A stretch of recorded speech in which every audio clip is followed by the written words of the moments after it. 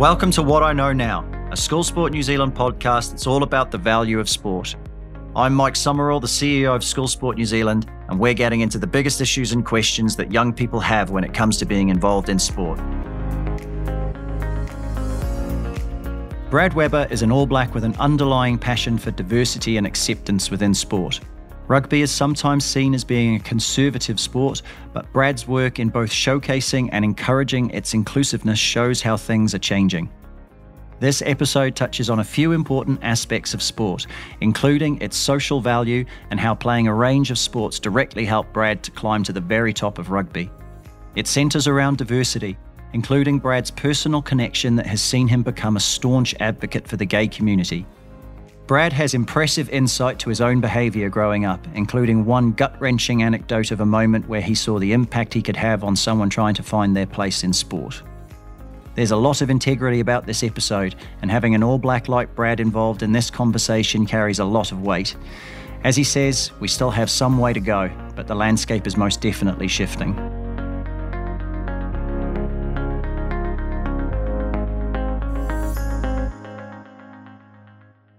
What's your earliest sporting memory? Oh, my earliest sporting memory? It probably would have just been something simple as playing for my rugby club down in Hawke's Bay at Napier Old Boys Marist. My old man and old lady taking me down there.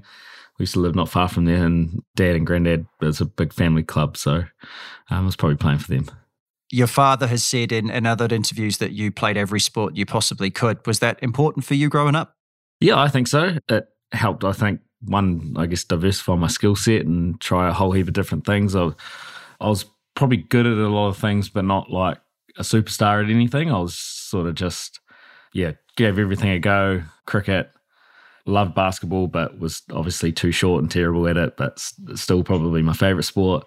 I love my golf now, but I did a lot of athletics at high school, and I actually think that had probably the biggest benefit to me for my rugby. I wasn't like always the fastest guy, but at Napier Boys, we had a good sprint coach there, Mike O'Connor. He was a former 200-metre champ, and he kind of got a few guys together for a 4x100-metre relay team, and I probably just scraped in as like the fourth guy. And so we did a lot of like sprint training and stuff that I'd never done before. And all of a sudden, I was gone from like sort of a middling rugby player, but to someone that had a bit of speed, especially at my position at halfback. It was a little bit of a point of difference and has been ever since. So I think I owe a lot to my athletics days with him to certainly help me in my rugby now. To be honest, I don't know if I'd be a professional rugby player if it wasn't for that. So yeah, I definitely think dabbling in a few different sports was huge for me.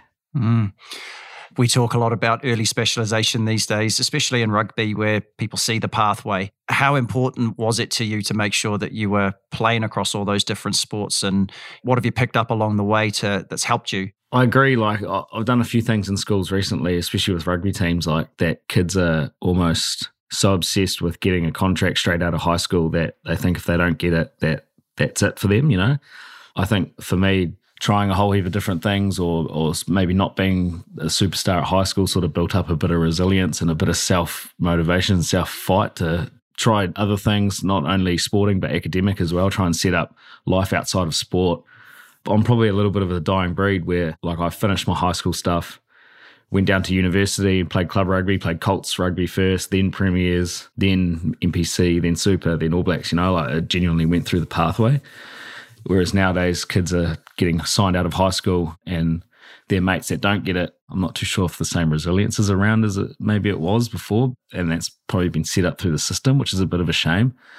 But I think that the pathway is still open, and I think people are giving up a bit too easily. Like we still see people come through club rugby and through NPC into Super Rugby, like people getting their chance through injuries, particularly at the Chiefs. We've had heaps of guys come in as injury replacements and then earn contracts through that way. And like I just would like to see a bit more of that and maybe a bit more of it shown as well or highlighted so that those kids that might not develop as quickly at high school and show that if they stick at it, they can still be professionals, or at worst, they at least stay in the sport, reap all the benefits of being in sport and have fun along the way, because like it's the social side that I used to love the most, and that's probably what kept me in rugby the most, because I love the social side. I love being in a team. I love the Saturday after beers at the club, and that side of things. So I'd hate for people to miss out on that just because they might have missed a professional contract or something.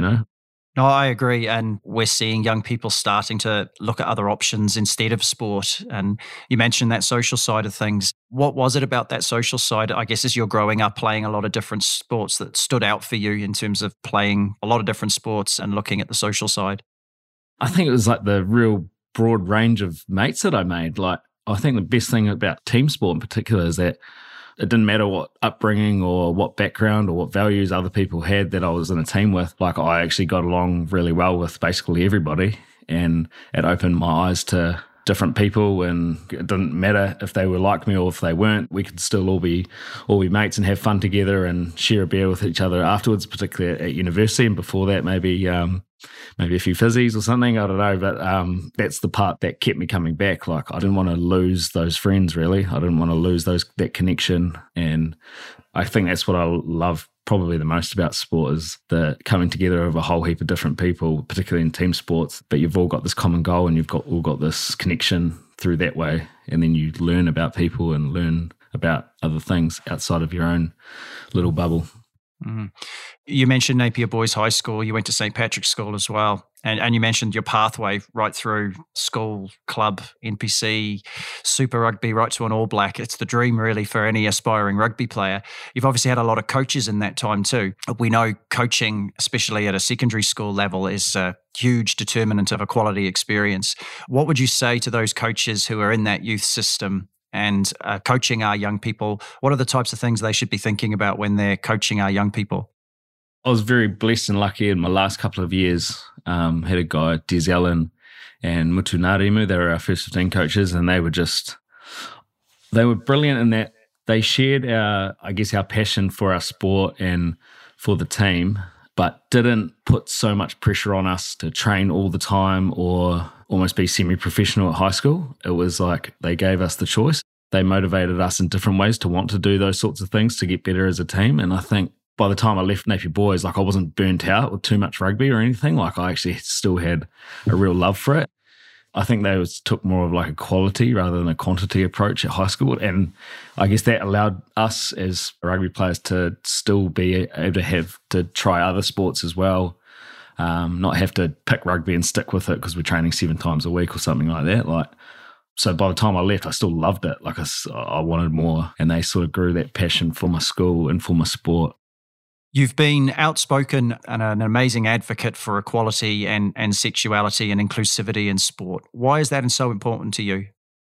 It starts because I've got gay family members, and hearing some of the struggles that they went through coming to terms with their sexuality, having to tell friends and family and the reactions those people had, trying to be someone that they really weren't. That's where it started, really, because they were just my family. I didn't think of them any differently, and then hearing that sort of stuff, I was like, far out. I just want them to not have to feel like that or just be equal in every way. And I come from a very privileged position. I'm a straight white male. It's basically as privileged as it gets. And so for me to think that because of their sexual preference, they didn't feel included, just didn't really sit right with me. So I was like, okay, when I got older and did start to see those things where people were not as inclusive with people like that, with the gay community, and just didn't sit right with me. So I suppose starting with family, it's been, I wouldn't say it's been real easy, but it has been a little bit easier to be an advocate for it because I've got such connection with those people. And then, when I did a bit more digging, you see the suicide rates amongst the gay community, particularly young people coming to terms with their sexuality. It's just mind-blowing how much higher the suicide rates are. And so I'm in a position where I can influence particularly kids at school, because I think a lot of it stems from there. And I think we're getting better in schools from the few times that I've been into schools to talk about that sort of stuff. That really impressed me, but we've still got a long way to go. Yeah. Brad, you're doing fantastic work in that space, and on behalf of a lot of students around the country, I can say thank you. How do you think sport has moved on? Do you think sport is working to have more inclusive environments? Are you seeing that when you're moving around? It's definitely better. Definitely more emphasis on particularly what your language is like, your casual language, which is a big thing. But I do still think we've got a long way to go. I mean, I can only really talk in my sport in rugby because I'm in it all the time, and at the Chiefs in particular, it's gotten a hell of a lot better. The boys are brilliant. Like, I do think if one of our teammates come out as gay, it would be like that he would feel really included and accepted. But I still think overall there's a reason why we haven't seen a gay professional rugby player in New Zealand yet. I feel like we're on the right track, but again, I still think we've got some room to go before we get there. Because like I think back to when I was at high school, especially like describing unsavoury things as gay was the norm. Not to say that it was okay. That's the way it was. And so when I started coming out a bit more about and support for the gay community and trying to encourage inclusion for those people in particular, I got pointed to this comment from this guy that I went to high school with. And he was a couple of years younger than me, but he was a really good rugby player. He was quite good, and I was thinking he's going to be a good first 15 player in a couple of years. Once I got to, I think it was year 13, he'd stopped playing rugby altogether, and I remember thinking at the time, oh, that's a bit strange. Like, he was quite good, but he was quite bright. He was very bright. So I was like, okay, maybe he's, concentrating on the academic things. But then a few years ago, I seen a comment from him saying that Brad was the type of person that I hid my sexuality from, and like, he's since come out as being gay, and that really sort of hit me. I was like, wow, like, I don't think he was sort of saying that me in particular were really bad, but I think I look back and think about like all my mates and stuff, we definitely would have used language like that for someone that was questioning their sexuality or knew that they were gay and didn't want to come out, that there was no way that they would be comfortable enough to be gay in that situation. So it made me realise that just the casual language that you use to your mates that you might think is harmless is actually potentially hurtful to people struggling and pushes them further down and means that they probably won't stick in sport. So I just hate to think how many others have been like that and have been like, no, I'm not playing rugby because of what those guys would think. So that's why I really try to help out where I can in terms of getting into schools and nipping it in the bud there. And hopefully, guys like that will continue playing and will feel comfortable enough to be themselves, because ultimately that's the part that I love about particularly the Chiefs, that I could just be myself the whole time. Again, like, I'm coming from a privileged spot, so it's pretty easy for me to say, but yeah, hopefully we get there soon. Mm-hmm. Recently we saw Nick McCarthy, halfback at Leinster in Ireland, coming out as gay, and you tweeted your support for him. And one of the comments you made was, no wonder that club is so successful. Are you able to talk about what you meant by that? I think particularly in team sports, like, if you can feel comfortable being yourself, then that's going to help you be the best athlete as well.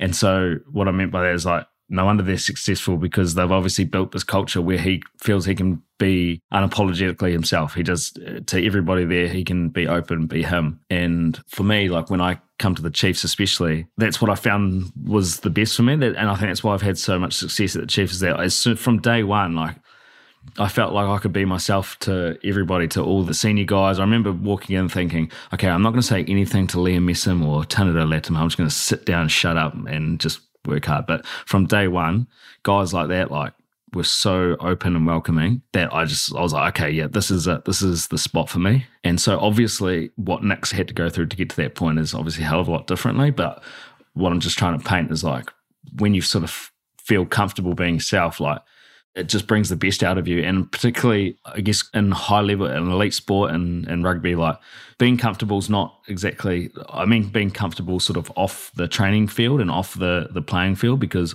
on the training field, you need to, I guess, be comfortable being uncomfortable and pushing yourself to a limit, or pushing your teammates, or, really getting stuck in. And I think if you're comfortable being yourself, then it's easier to do that. It's easier to push yourself as an athlete. It's easier to push yourself to the limit. Whereas, because if you're not feeling comfortable in yourself, then you kind of stay in your shell. You don't want to push too hard. You don't want to ruffle feathers. You don't want to, step out of line in fear of what X, Y, and Z might think. But if you're in an environment where you can just be yourself like that, then it makes that sort of stuff so much easier. So that's sort of what I meant, is like, no wonder Leinster are so successful. They must just have the best environment where they can be themselves, push themselves to the limit, challenge other guys, challenge teammates, coaching staff, all while being just you. Like, it just made sense, yeah. Mm.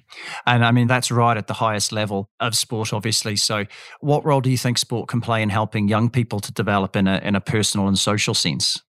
Yeah, I think it's got a huge role to play. in that you can develop relationships with people from different backgrounds, kind of like what I was speaking to before, whilst also being inclusive and encouraging equality amongst different backgrounds or different sexualities, religions, races, whatever it is, helping realize that the people that you're playing and competing with are human and they're the same as you. It doesn't matter what everything else is. That's the bit about sport that I loved and that I look back on that I loved growing up with, that I could play and compete with everybody from any background and I know they would accept me, and so I got to reciprocate that and accept them no matter what, right? That's where I sort of like to add the language part, and that trying to stay on top of that stuff and realizing that little jokes that you might think are harmless could actually be affecting someone around you. I think that's the part that we need to grow. It's, something I'll probably harp on a little bit about, but it's an area that I feel like could have huge benefit in the future. I think it's a hugely important point, Brad. You've been involved in sport since you were a young man. You're one of the very fortunate few that's made a career out of it, and you're still a very successful athlete. What are the values do you think you've pulled through from sport that are helping you be the man that you are today?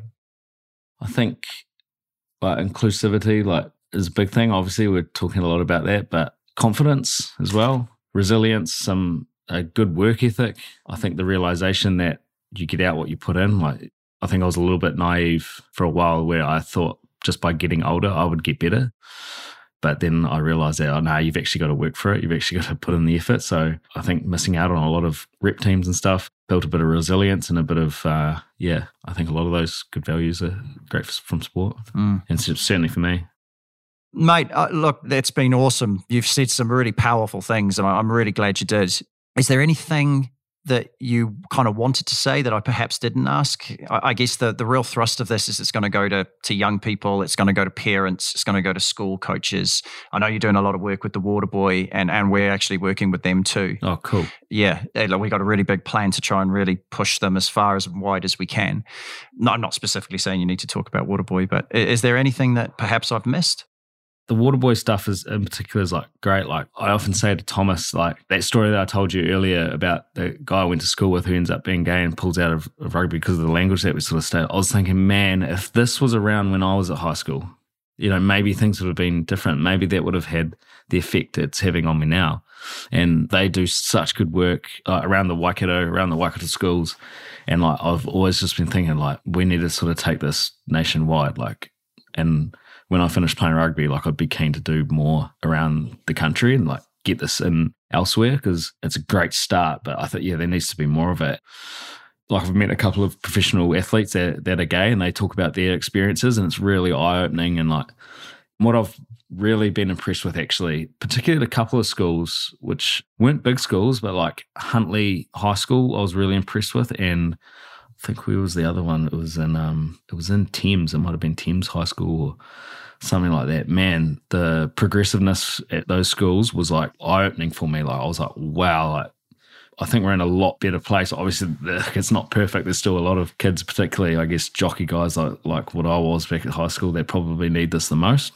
But in general, I was really impressed by a lot of those school kids and just think we just need more of it, really, particularly around realization, around use of language there. And I'm by no means perfect either. I'm not sitting up here saying I never say things or, I still catch myself every now and then being saying something or making a joke and then just being damn, that's what I'm trying not to be or trying to tell people not to do. So the biggest question they would often ask is if you hear your mate talking this language or saying these sorts of things, how do you get across that's not right, or how do you call them out? And I'll admit that's probably the hardest part. When I still hear some of my teammates or my friends say things you still get that little knot in your gut thing, I need to hit them up about this. But one other thing I would say is you don't need to be calling your mates out or ripping into them for it. I think the biggest thing is just helping them in a way, just saying oh, look, we can't say that anymore. You don't know who might be hearing it, and then offer a suggestion on different ways to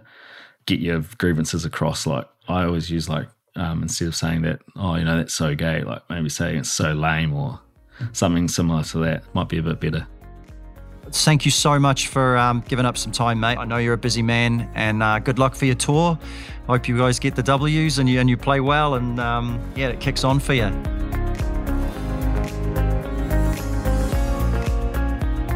Thanks for listening, and a massive thank you to Brad for being involved. Hopefully you've taken away some of his experiences that you can apply to your own sporting involvement, whatever level you're at. If you did, please feel free to comment, review, subscribe, or share this podcast with your mates. It really does make a difference. This podcast has been produced by Raw Collective for School Sport New Zealand. If you liked it, check out some of our other episodes. It's an ever-growing resource helping you to navigate sport as one part of a well-rounded life. See you on the next episode.